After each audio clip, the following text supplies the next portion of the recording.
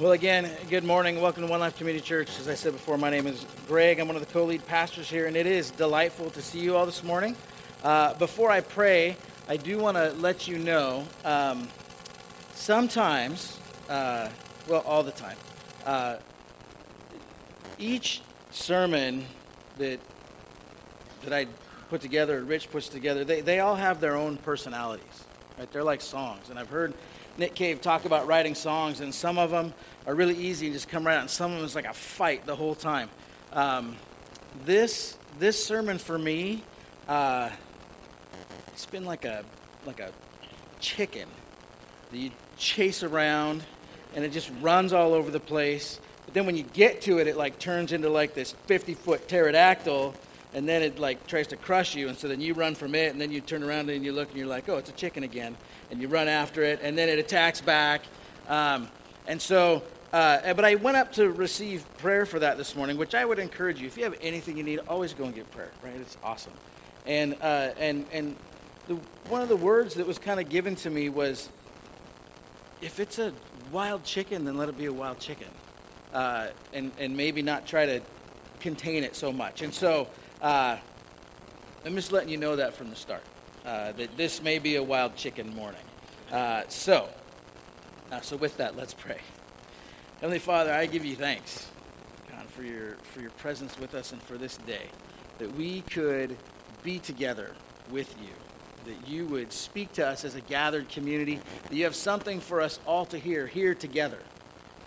And so I pray that not just the time we spend in your word, but the time we spent singing, the time we've spent hearing about your heart for people all over the planet, and how you are working to reconcile all things, God, in all kinds of ways. I pray that we would be able to discern what it is that you have for us. So Holy Spirit, we invite you to come and be with us, tune our hearts so that we can hear you well. I ask this in Jesus' name. Amen. Well, we're in week 7 of our journey, this sort of exploration through a letter that was written by this guy named Paul. Paul was an apostle of Jesus, or someone who was sent by Jesus to be his ambassador to anyone and everyone.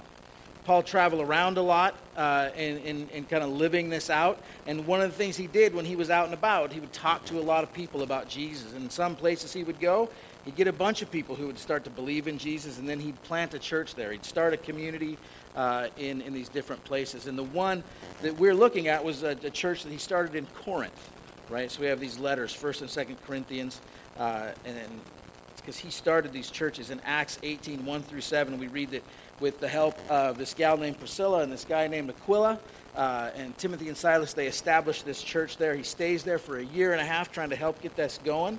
And one of the things we learn is that Corinth, like all cities, has its own culture and kind of its own flavor. Corinth was a startup town that Rome started up after it had been basically destroyed.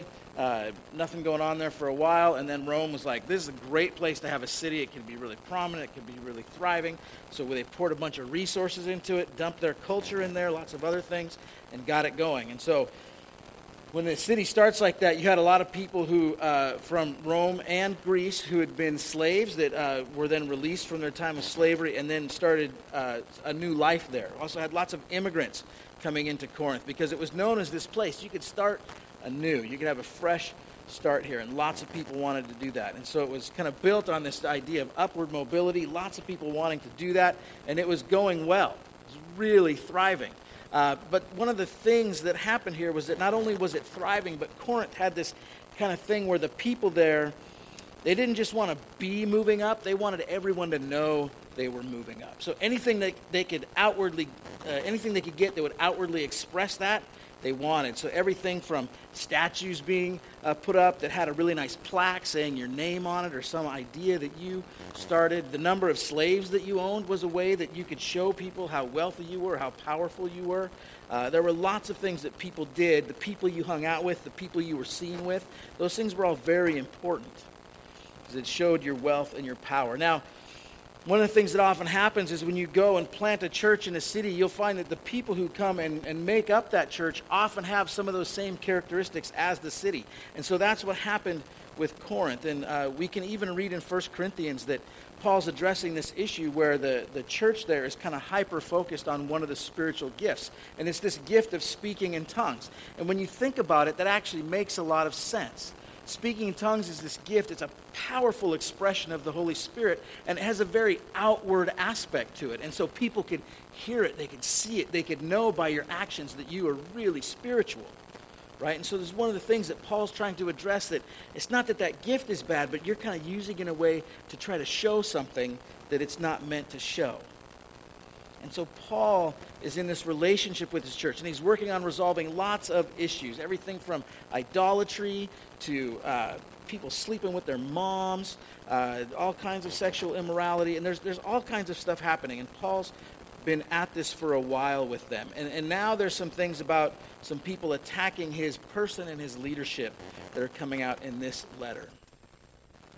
Now, we go through these things each week. We talk about, here's kind of Paul and who he was, and here's the city of Corinth and who they were. And we do that because we feel that what we call context is super important, especially in the Bible. That these words came out of a story, and they've helped shape a story. And sometimes these words get pulled out of their context. And when that happens, what it does is it can either completely change how they were intended to be read, or it can kind of lessen their impact and their depth. Now, an example of context. Some of you are not college football fans, okay? And some of you already know what I'm talking about. Context, right? So, maybe you're not a fan of college football, and maybe you don't really care about either of our main state schools, University of Washington, Washington State University. And if I tell you then that both the Huskies and the Cougars lost their football games this weekend, to a lot of you that's like, oh, well, that's sad, move along, right? Maybe not even that. If you're not a fan, you don't know that up until this point, both of those teams were undefeated. They were 6-0, and that is the first time in history that has happened. And so all of a sudden you go, oh, that's a little more sad, right? They were both in the top 10 of the national rankings. And they lost, and it's going to bump them down, especially Wazoo, I think, quite a bit. So, yeah, okay, maybe I care a little bit. There was potential that we were going to have an Apple Cup where both teams were undefeated, and that has never happened either. Been the first time, so there are all these cool things about this, and so hopefully, even if you don't care, you might understand why some people do, right? Oh, okay, context matters. If you just saw a headline, Huskies lose, Cougars lose, no big deal. But when you start to hear all these other things, you go, oh, actually, it was a bigger deal than that. And so that's why some people are grumpy this morning. And that the Seahawks aren't on, and if they were, we don't know how that would go either. So, but last week, a little more context. We saw how Paul was reminding the Corinthians that we are compelled by what he called Christ's love to no longer see anyone in a worldly way. And for that, and for the Corinthians, what that meant is they're no longer to look at people and judge them on their externals, the things that they had been sort of trained to do, the things that, this is kind of their DNA, like we're going to judge people on these things. And Paul's saying, nope, instead of celebrating you, instead of elevating yourself, you get to be part of this group called the ambassadors of Christ. And what we do is we go and we elevate other people. We celebrate, we see them above ourselves, and that's what you get to be a part of. It's this ministry of reconciliation. And that ministry that Jesus had been all about, that God was reconciling all things to himself through Jesus, had been passed on to his followers. A lot in the same way when a runner passes a baton on to the next runner. And so, because the Corinthians are no longer to see anyone in a worldly way, they have this new vision, this new way of seeing people that releases them to go and participate in God's work of reconciling people to himself. Right? It's this great, great, awesome thing. And Paul finished the section we looked at last week by saying it was his relationship with Jesus, his being reconciled to God, that allowed him to not only navigate a huge list of terrible things, some of which are, but not limited to, beatings, imprisonments, riots, sleepless nights, hunger. He had some good things in there, understanding, patience, kindness, the presence of the Holy Spirit, bad and good reports, glory and dishonor. All these things, this huge list, he has a couple of them, and he says, it's because of my relationship with God, being reconciled to God through Jesus, that I'm able not only to navigate those, but to have some kind of joy in the midst of those things. So that gets us caught up to today. Today we're going to be looking at chapter 6:14 through 7:16. If you have your Bible, you can follow along there. I'm going to read it. The verses will be up on the screen behind me, so if you don't have your Bible, you can read along there. I do also want you to know, in your bulletin, there's a blank space for you to take notes, draw pictures, write questions, whatever you do to help you stay engaged. So here we go with our passage for this morning. Do not be yoked together with unbelievers. For what do righteousness and wickedness have in common? Or what fellowship can light have with darkness? What harmony is there between Christ and Belial? Or what does a believer have in common with an unbeliever? What agreement is there between the temple of God and idols? For we are the temple of the living God. And as God has said, I will live with them and walk among them, and I will be their God, and they will be my people. Therefore, come out from them and be separate, says the Lord. Touch no unclean thing, and I will receive you. And I will be a father to you, and you will be my sons and daughters, says the Lord Almighty. Therefore, since we have these promises, dear friends, let us purify ourselves from everything that contaminates body and spirit, perfecting holiness out of reverence for God. Make room for us in your hearts. We have wronged no one, we have corrupted no one, we've exploited no one. I do not say this to condemn you. I have said before that you have such a place in our hearts that we would live or die with you. I have spoken to you with great frankness. I take great pride in you. I am greatly encouraged. In all our troubles, my joy knows no bounds. For when we came into Macedonia, we had no rest, but we were harassed at every turn, conflicts on the outside, fears within. But God, who comforts the downcast, comforted us by the coming of Titus. And not only by his coming, but also by the comfort you had given him. He told us about your longing for me, your deep sorrow, your ardent concern for me, so that my joy was greater than ever. Even if I caused you sorrow by my letter, I do not regret it, though I did regret it. I see that my letter hurt you, but only for a little while. Yet now I'm happy, not because you were made sorry, but because your sorrow led you to repentance. For you became sorrowful as God intended, and so were not harmed in any way by us. Godly sorrow brings repentance that leads to salvation and leaves no regret, but worldly sorrow brings death. See what this godly sorrow has produced in you. What earnestness, what eagerness to clear yourselves, what indignation, what alarm, what longing, what concern, what readiness to see justice done. At every point you have proved yourselves to be innocent in this matter. So even though I wrote to you, it was neither on account of the one who did the wrong, nor on account of the injured party, but rather that before God you could see for yourselves how devoted to us you are. By all this we are encouraged. In addition to our own encouragement, we are especially delighted to see how happy Titus was, because his spirit has been refreshed by all of you. I had boasted to him about you, and you have not embarrassed me. But just as everything we said to you was true, so our boasting about you to Titus has proved to be true as well. And his affection for you is all the greater when he remembers that you were all obedient, receiving him with fear and trembling. I am glad I can have complete confidence in you. So in the beginning of this section, Paul goes into this part about being separate from the world, which is interesting because he also just told us that we have this ministry of reconciliation, that we are ambassadors of Christ, which heavily implies that we should be in some form of contact with the world. How can we be ambassadors without any kind of engagement with those we're supposed to be ambassadors to? So what does Paul mean by this? Well, he has this opening statement: do not be unequally yoked together with unbelievers. What does it mean to be yoked? Well, it means to be attached to. In the ancient world, they would often do this with animals. They'd put two animals together. If you had a team of animals that's going to plow your field, right, you yoke them together. You attach them together so that they work as a unit, right? They work more as a team.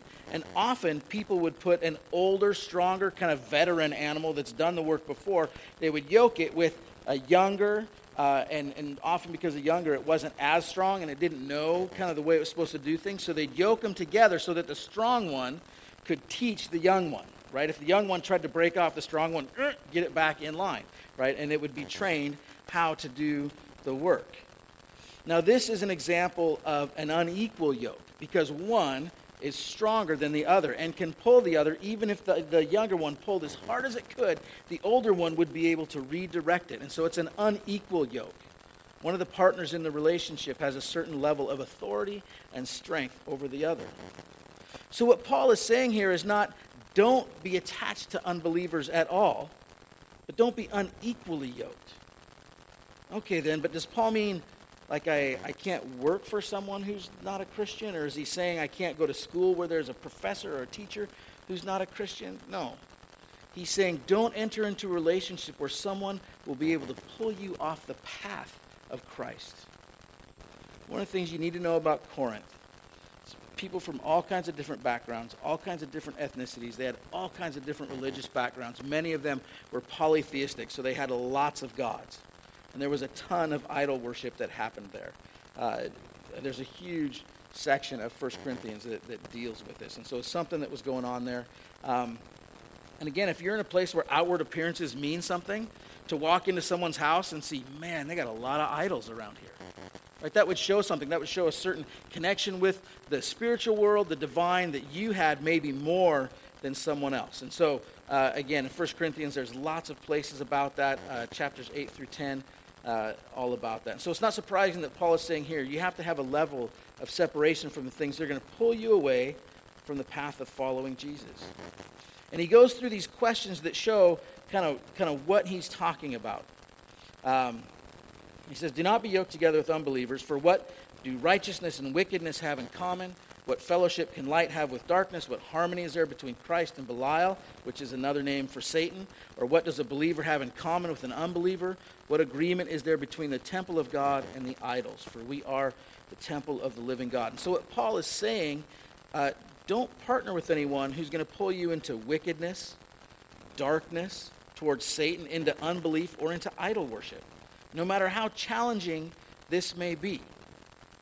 Okay, and so right now, I hope in your mind you're starting to think, right, okay, I don't have anything I'd identify particularly as a religious idol.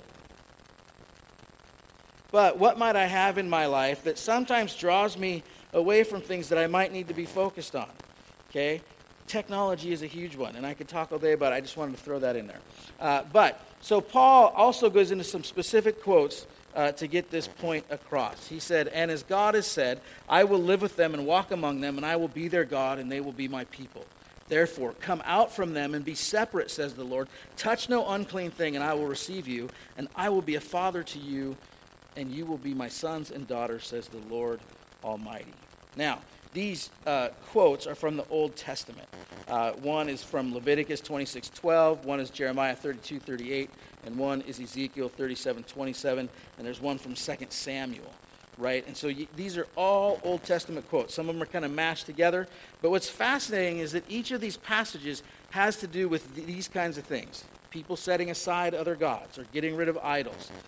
One is them carrying the Lord's vessels out of Babylon after they've been in exile there. There's one about cleansing. There's one about following God in the intended path for good. And the 2 Samuel one has to do with God being a parent and disciplining his children when they've gone astray. So these are not passages just picked at random. Together they all say that in the Messiah, God has fulfilled his many promises. Promises to be with his people, to walk with them. Promises to be a father. Right? And particularly his promise that he's going to bring his people back from exile. But the real exile was not only the exile in Babylon, it was the exile of death itself. And through the Messiah's own death and resurrection, this exile has been undone. And so now it's time for God's people to come home to him, home from the land of sin and death, and home to the Father who will receive them with open arms. Because once we understand what Paul is doing in quoting his Old Testament text, we should be able to understand the appeal of this passage as a whole. Because this is how it works. If you really are the return from exile people, the people for whom sin and death have been defeated, the people whom the living God has embraced as his own sons and daughters, then you have to look at the world around you. Learn to see it as it really is and take action appropriately. Paul doesn't want them to hide from the world, to live in secret. But he doesn't want them to enter into close partnerships with those who are still living by the old way of life, which I think Paul would say is the way of death. And so in verses 14 through 16, he lines up these contrasts, right? You stand for righteousness, light, Jesus the Messiah, faithfulness, and the people of God, and each one of us being the temple of God. Whereas what the world goes after is wickedness, darkness, Belial, this word used for Satan, unfaithfulness and idolatry. So we have to take care when we're engaged with the world that we're not entering into relationships that pull us in certain directions. Well, again, what does this look like for us? We may not have idols sitting around our house. We may not be, one of the things Paul was railing against in 1 Corinthians is people still going and participating with temple prostitutes, eating meat that was sacrificed to idols. And so he's going after all these things, and many of us don't have those kinds of things that we're interacting with. But a more modern example is in 1933, Pastor Martin Niemöller preached on the occasion of Martin Luther's 450th birthday about how tragic it would be if the devil filled German minds with the delusion that what they needed was not the grace of God, but the courage of Martin Luther. Niemöller said this. He said, "There's absolutely no sense in talking Luther and celebrating his memory in the Protestant church if we do not stop at Luther's image and look at him to whom Luther pointed, to a Jewish rabbi of Nazareth." Of course, he's speaking about a time when Germany was talking about Jewish people as being less, right?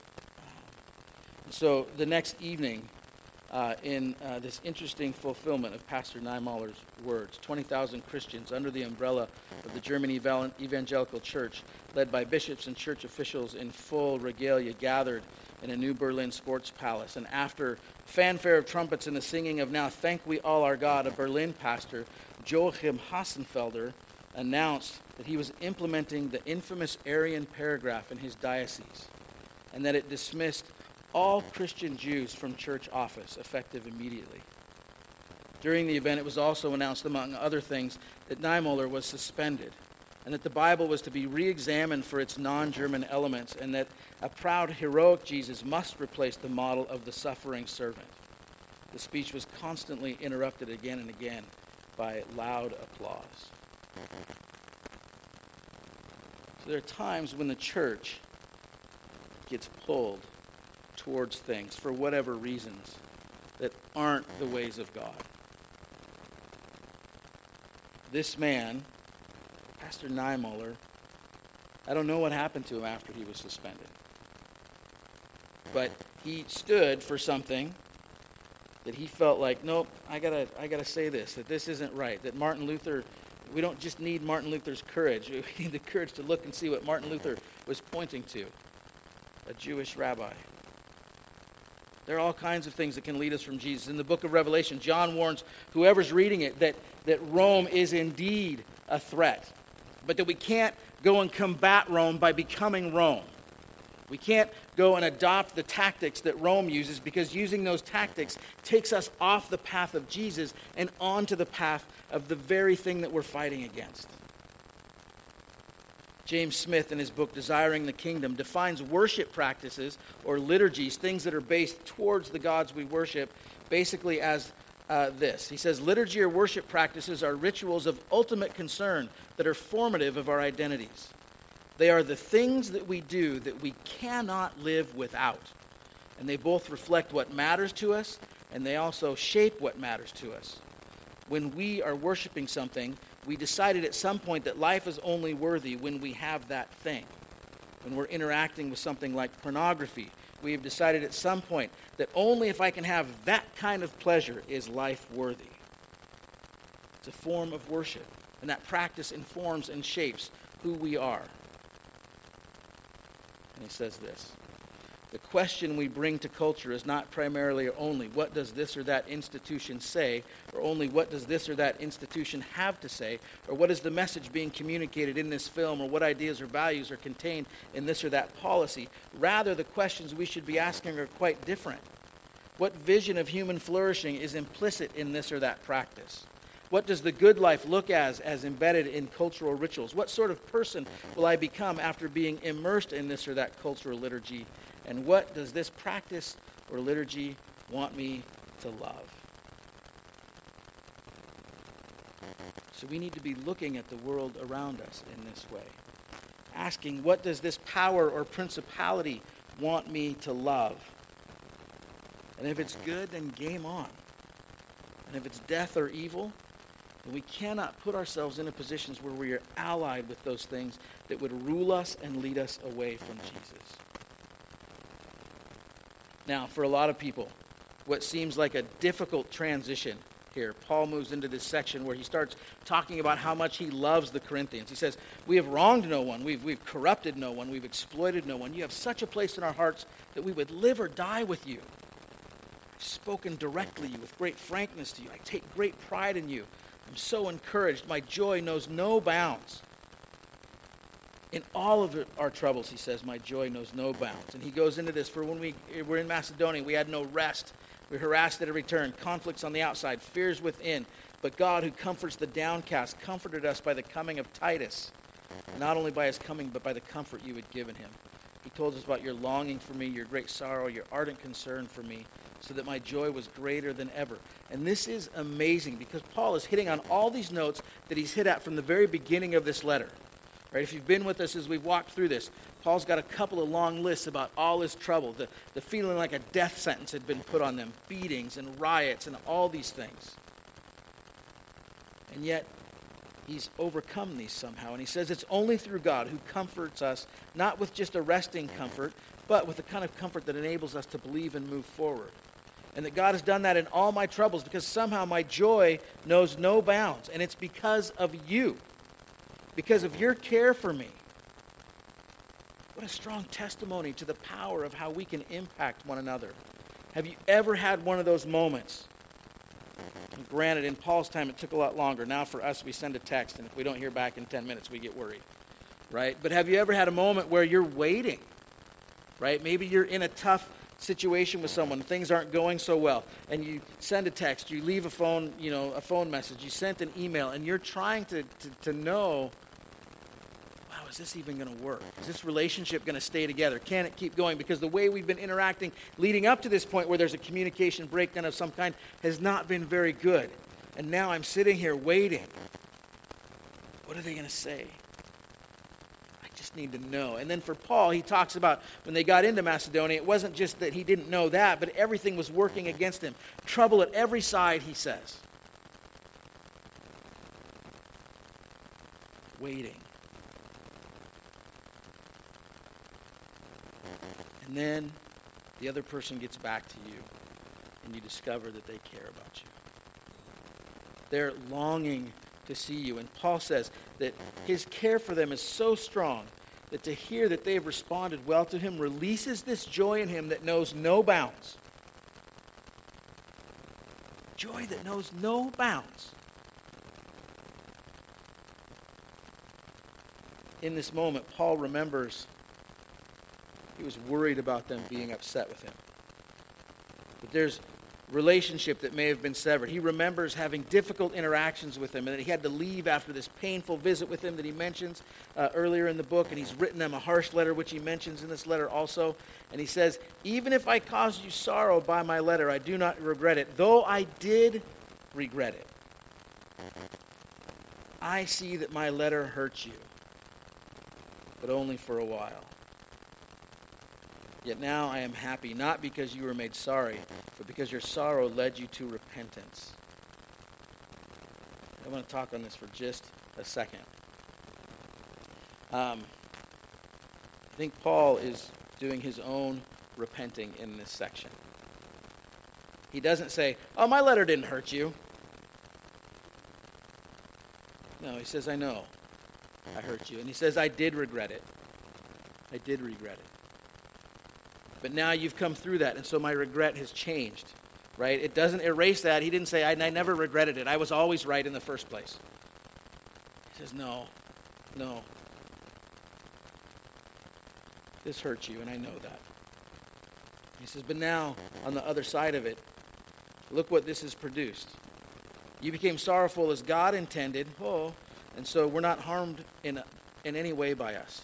Godly sorrow brings repentance that leads to salvation and leaves no regret, but worldly sorrow brings death.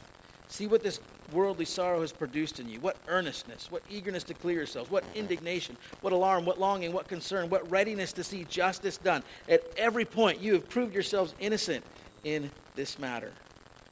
So even though I wrote to you, it was neither on the account of the one who did the wrong, nor on account of the injured party, but rather that before God you could see for yourselves how devoted to us you are.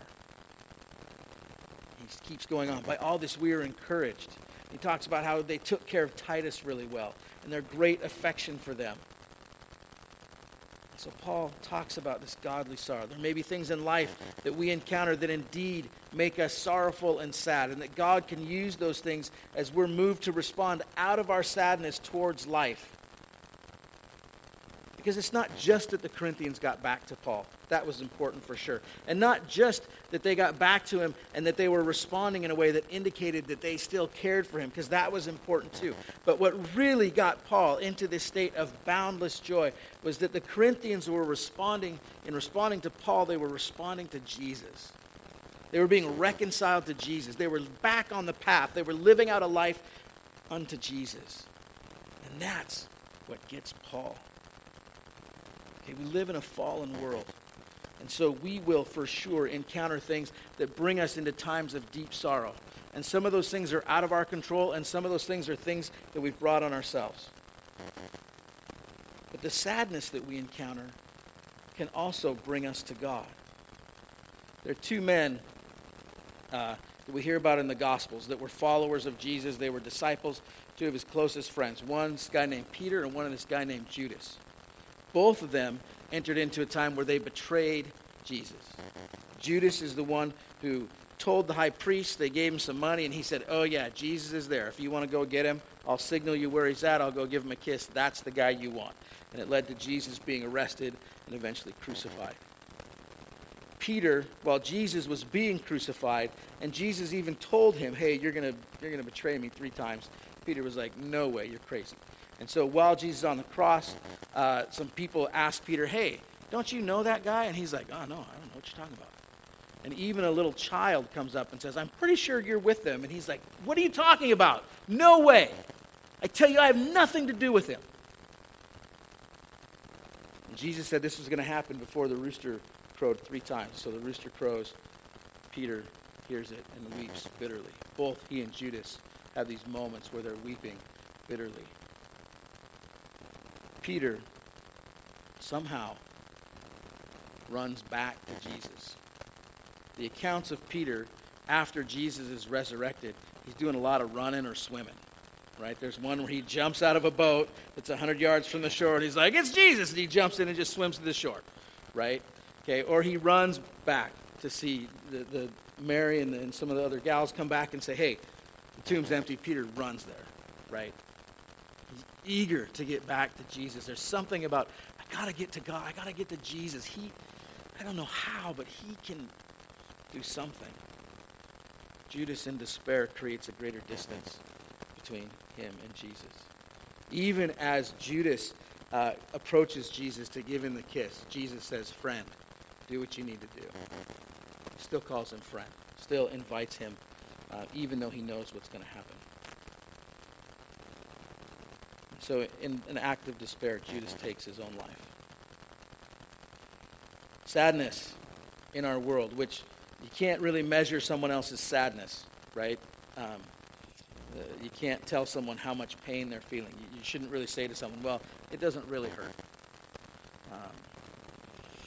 There's an opportunity for people to either return to God in their sadness or to keep moving away. Paul's very aware of this. And he says, I'm going to live and die with you. I love you so much. I'm going to stay with you through all this. And so although they seem separate, I think Paul would say, these kind of 2 sections we looked at today, that in our lives there are times when we'll be lured off the path of Jesus.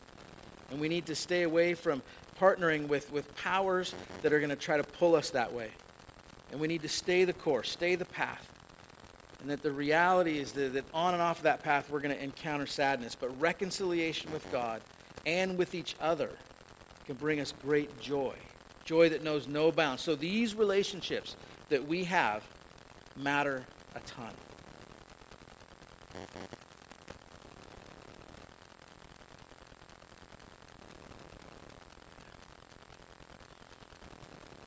Every day, I feel like creation is groaning to be reconciled to God. Every day, I go on Facebook, I hear friends of mine talking, people saying things that I never heard people saying to one another before. We are tearing each other apart every single day. And in the name of Christ, that is from the pit of hell.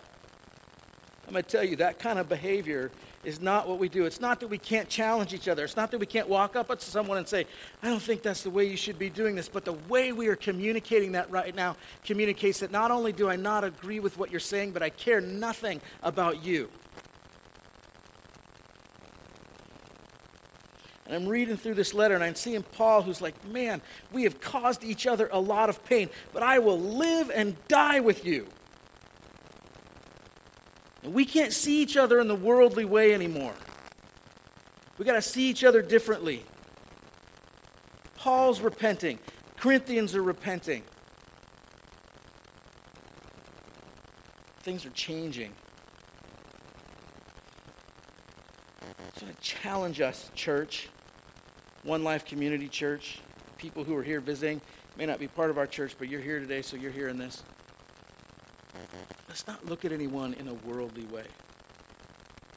Because Paul early on said, you know what I want? I want at the end of all this, and when Jesus comes back, I want to be standing here and you standing there and me be like, Jesus, did you see all the stuff they did? They're awesome. He wants to boast about them and them about him. I want to boast about all of you, and I hope you want to boast about me to Jesus about how much we loved each other.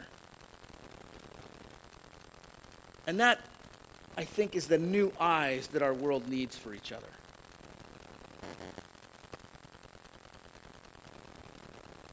I just want to ask, do you see your neighbors as people you want to boast about? You go on Facebook and say, you know what, you who just made that comment towards me that I know you wouldn't say to me if we were sitting across the table from each other, but we did. Do you want to boast about them? Or do you want to tear them down? Regardless of which political leaders you might think I'm talking about, you can insert whichever one you hate. Do you want to boast about that person? Do you want to see the best for that person? Do you want to elevate them above yourself and care for them? Because I tell you, that is the power of God in this world. And I know it doesn't seem like it, but I think too often as the church right now, we are giving ourselves to other things and saying, no, I don't any longer believe that love can do this because it sounds really cheesy and it's too small and it doesn't work. But God is saying, that is my power in this world, the power of reconciliation, not these other things that are actually luring you off the path.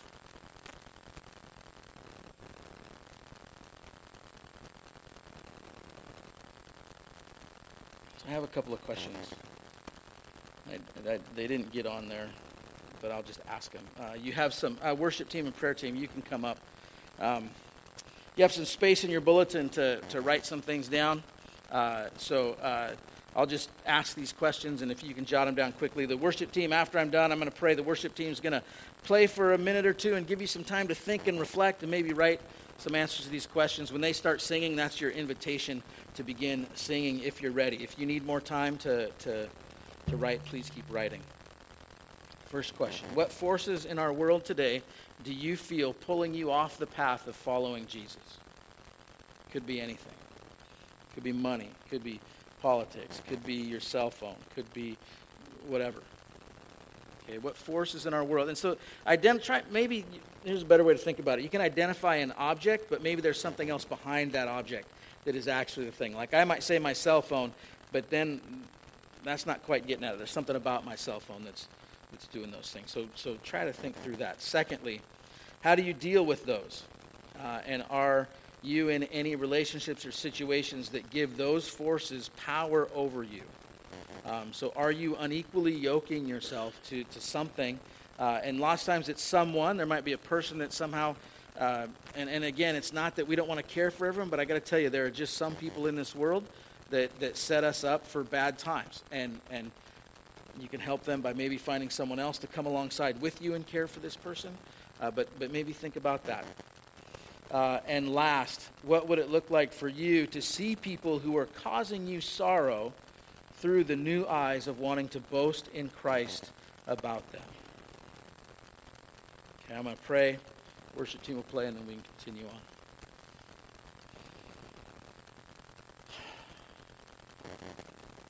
Heavenly Father, I confess to you that I don't always have eyes to boast about the people around me.